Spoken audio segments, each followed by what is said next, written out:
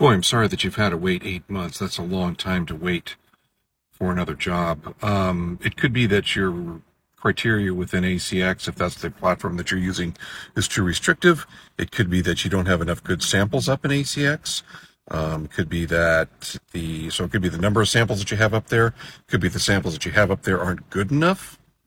So without knowing what's going on with you anymore, I really can't tell. You can get in touch with me. I'd be happy to do a consultation with you. We can dive into ACX and see what jobs are out there.